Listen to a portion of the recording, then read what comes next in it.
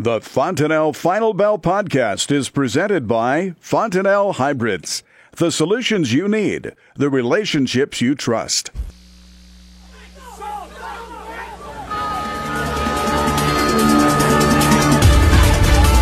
To the Fontanelle Final Bell here on the Rural Radio Network. I'm Susan Littlefield. A Thursday is upon us as these markets wrap up, seeing some negative on the trade for the grains. And we're going to get all the details coming from Roose with U.S. Commodities. A lot of factors working in, but I think, like you and I were just talking, the biggest one is this G20 summit and the meetings that'll happen over the weekend. Definitely putting some pressure on the trade today. Yeah, most definitely. That's a dominant issue that we had today. We were under pressure, on the soybeans. It's been a political type of market. There's no doubt about it. And really the concern is, what are we going to have from a trade talk coming out of Saturday night's dinner between President Xi and President Trump?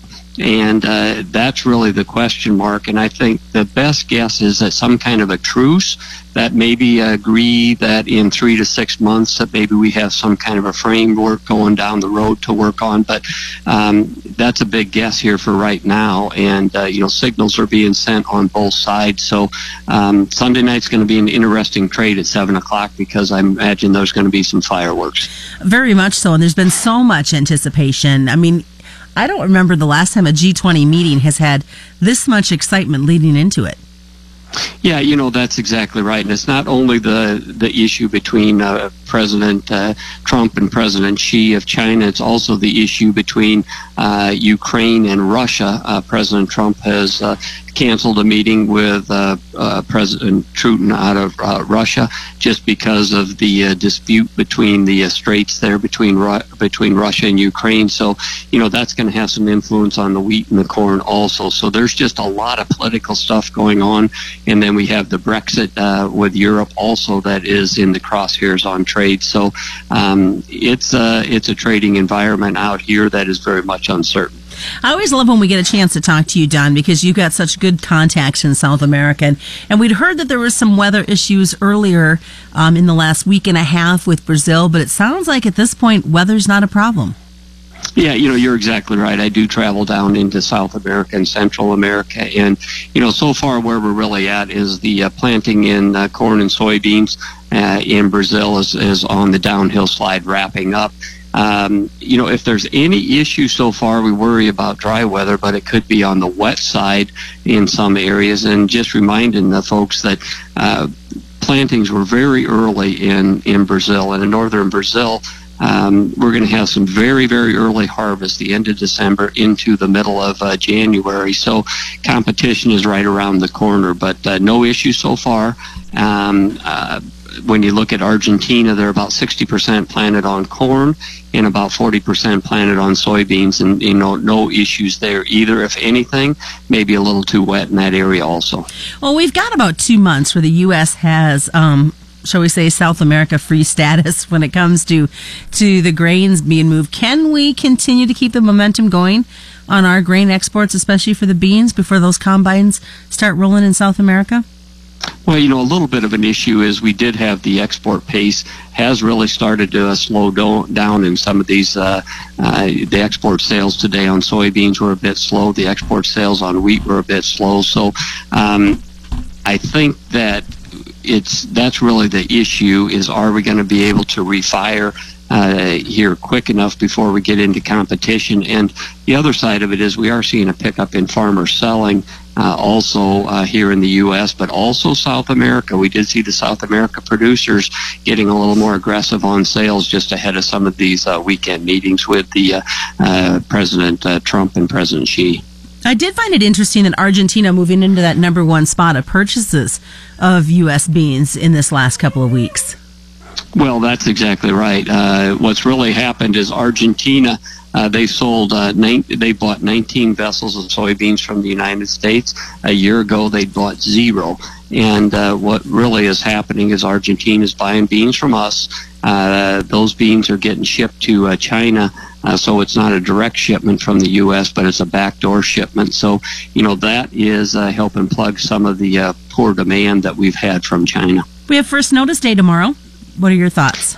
Yeah, first notice day on the grain market, oftentimes, you can sock in a low on the first notice day. We're looking for 500 to 1,000 deliveries on corn, nothing on wheat really, although, so what that really signals on first notice day is you find out who really wants to own the grain. And that we've seen it more times than not. Heavy deliveries puts in a low and you can rally. So let's hope that happens. Don, what are your thoughts on the ethanol margins? I know we've had some poor numbers coming in lately.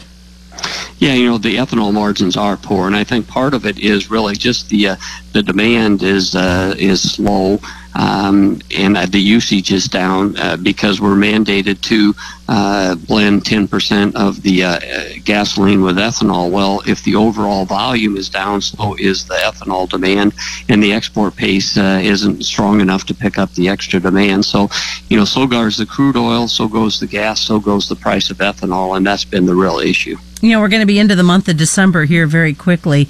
Typically, it's a quieter couple of weeks of trade. Can we continue to expect that to happen?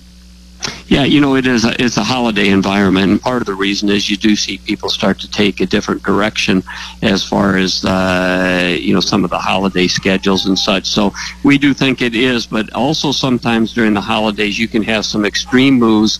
Remember the BSE year of 2003 where the cattle market slammed limit down for a number of days. So you always have to be alert, even in quiet markets, that you can have some issues. I think you just made the hair stand up on the back of the necks of some cattle guys mentioning that.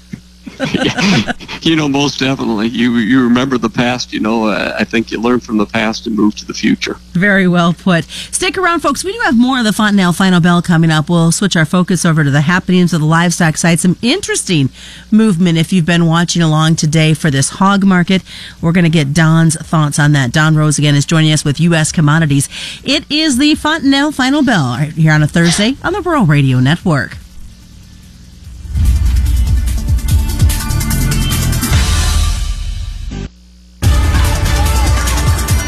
Welcome back to the Fontanelle Final Bell here on the Rural Radio Network. I'm Susan Littlefield. As we dive into part two, Don Roose joins us with U.S. Commodities. Let's start out with this hog market. It's kind of nice to see the talk of some moving towards that limit up trade, but an interesting reason as to why we're seeing it, Don. Yeah, it really is. And, all the focus has been on the African swine fever in China. And, we've seen some liquidation there and spreading African swine fever, but that's been on the supply side. But today we had a shocking supportive thing with China actually buying some U.S. pork, 3.3 million metric tons. Mexico bought 7.2 million metric tons.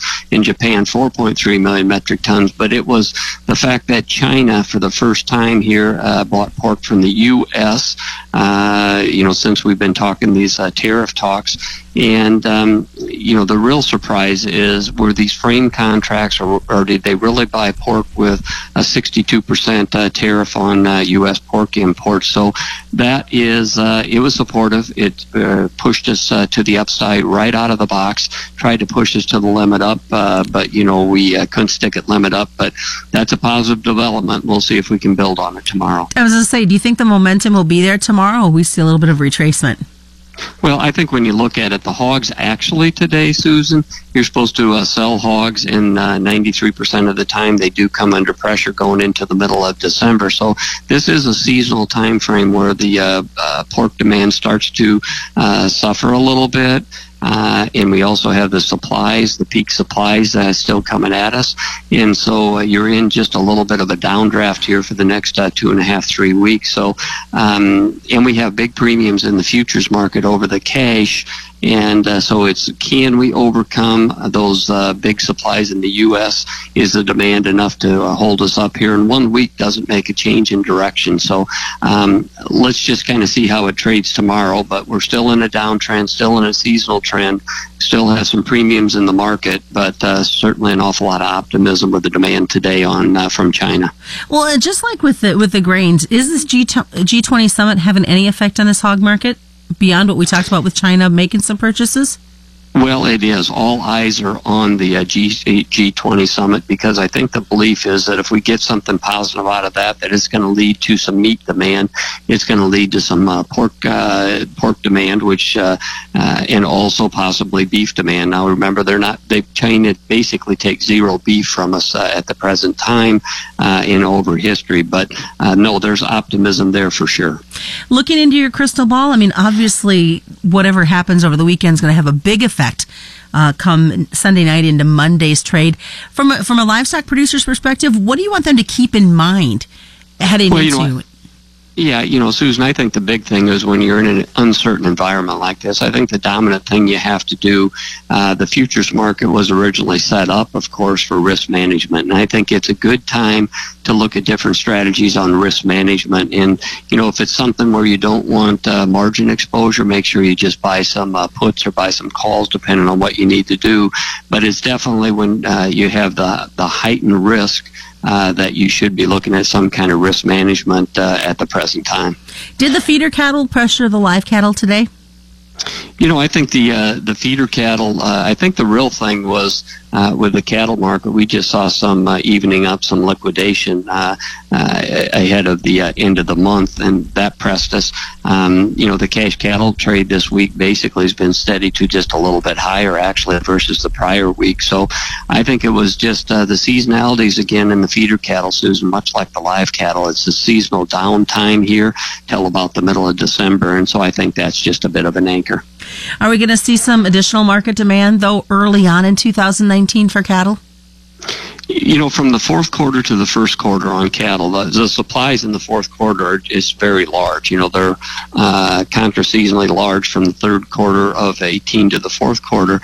But then from the fourth quarter to the first quarter next year, the supplies actually taper back a little bit. So that's supportive. But I'll remind everybody that we're going to have large supplies because of those big placements all the way through the beginning of the summer. So we're going to have big numbers to deal with. So it's really up to the demand.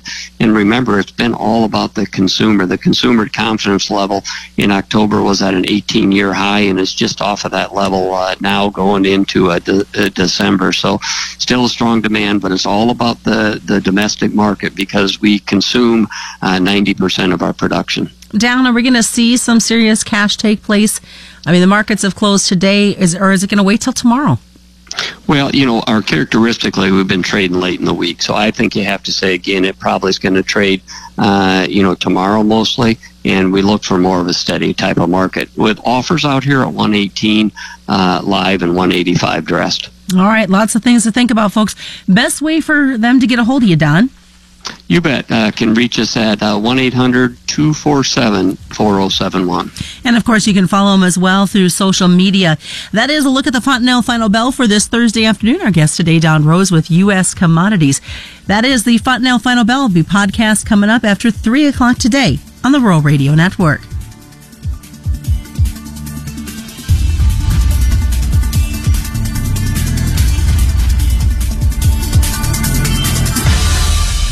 You're listening to the Rural Radio Network.